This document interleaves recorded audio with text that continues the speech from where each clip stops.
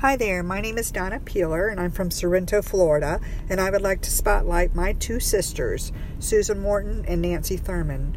I could not have gotten through any of my surgeries and all of this emotion that you go through with breast cancer without them. Susan was there. She's a chemo nurse and she was at every appointment. She was there through all my surgeries, my expanders, every step of the way.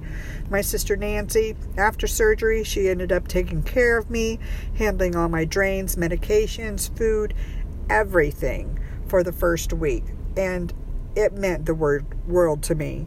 If there's anybody out there who needs food or travel to and from their appointments, or an ear to lean on, and just need someone to talk to, please give me a call. Get a hold of me through K92 and I'll be more than happy to assist with your hard times and hook you up with some great people to talk to and help you through this. All right, so just know that you're going to make it, and just keep your prayers going and reach out.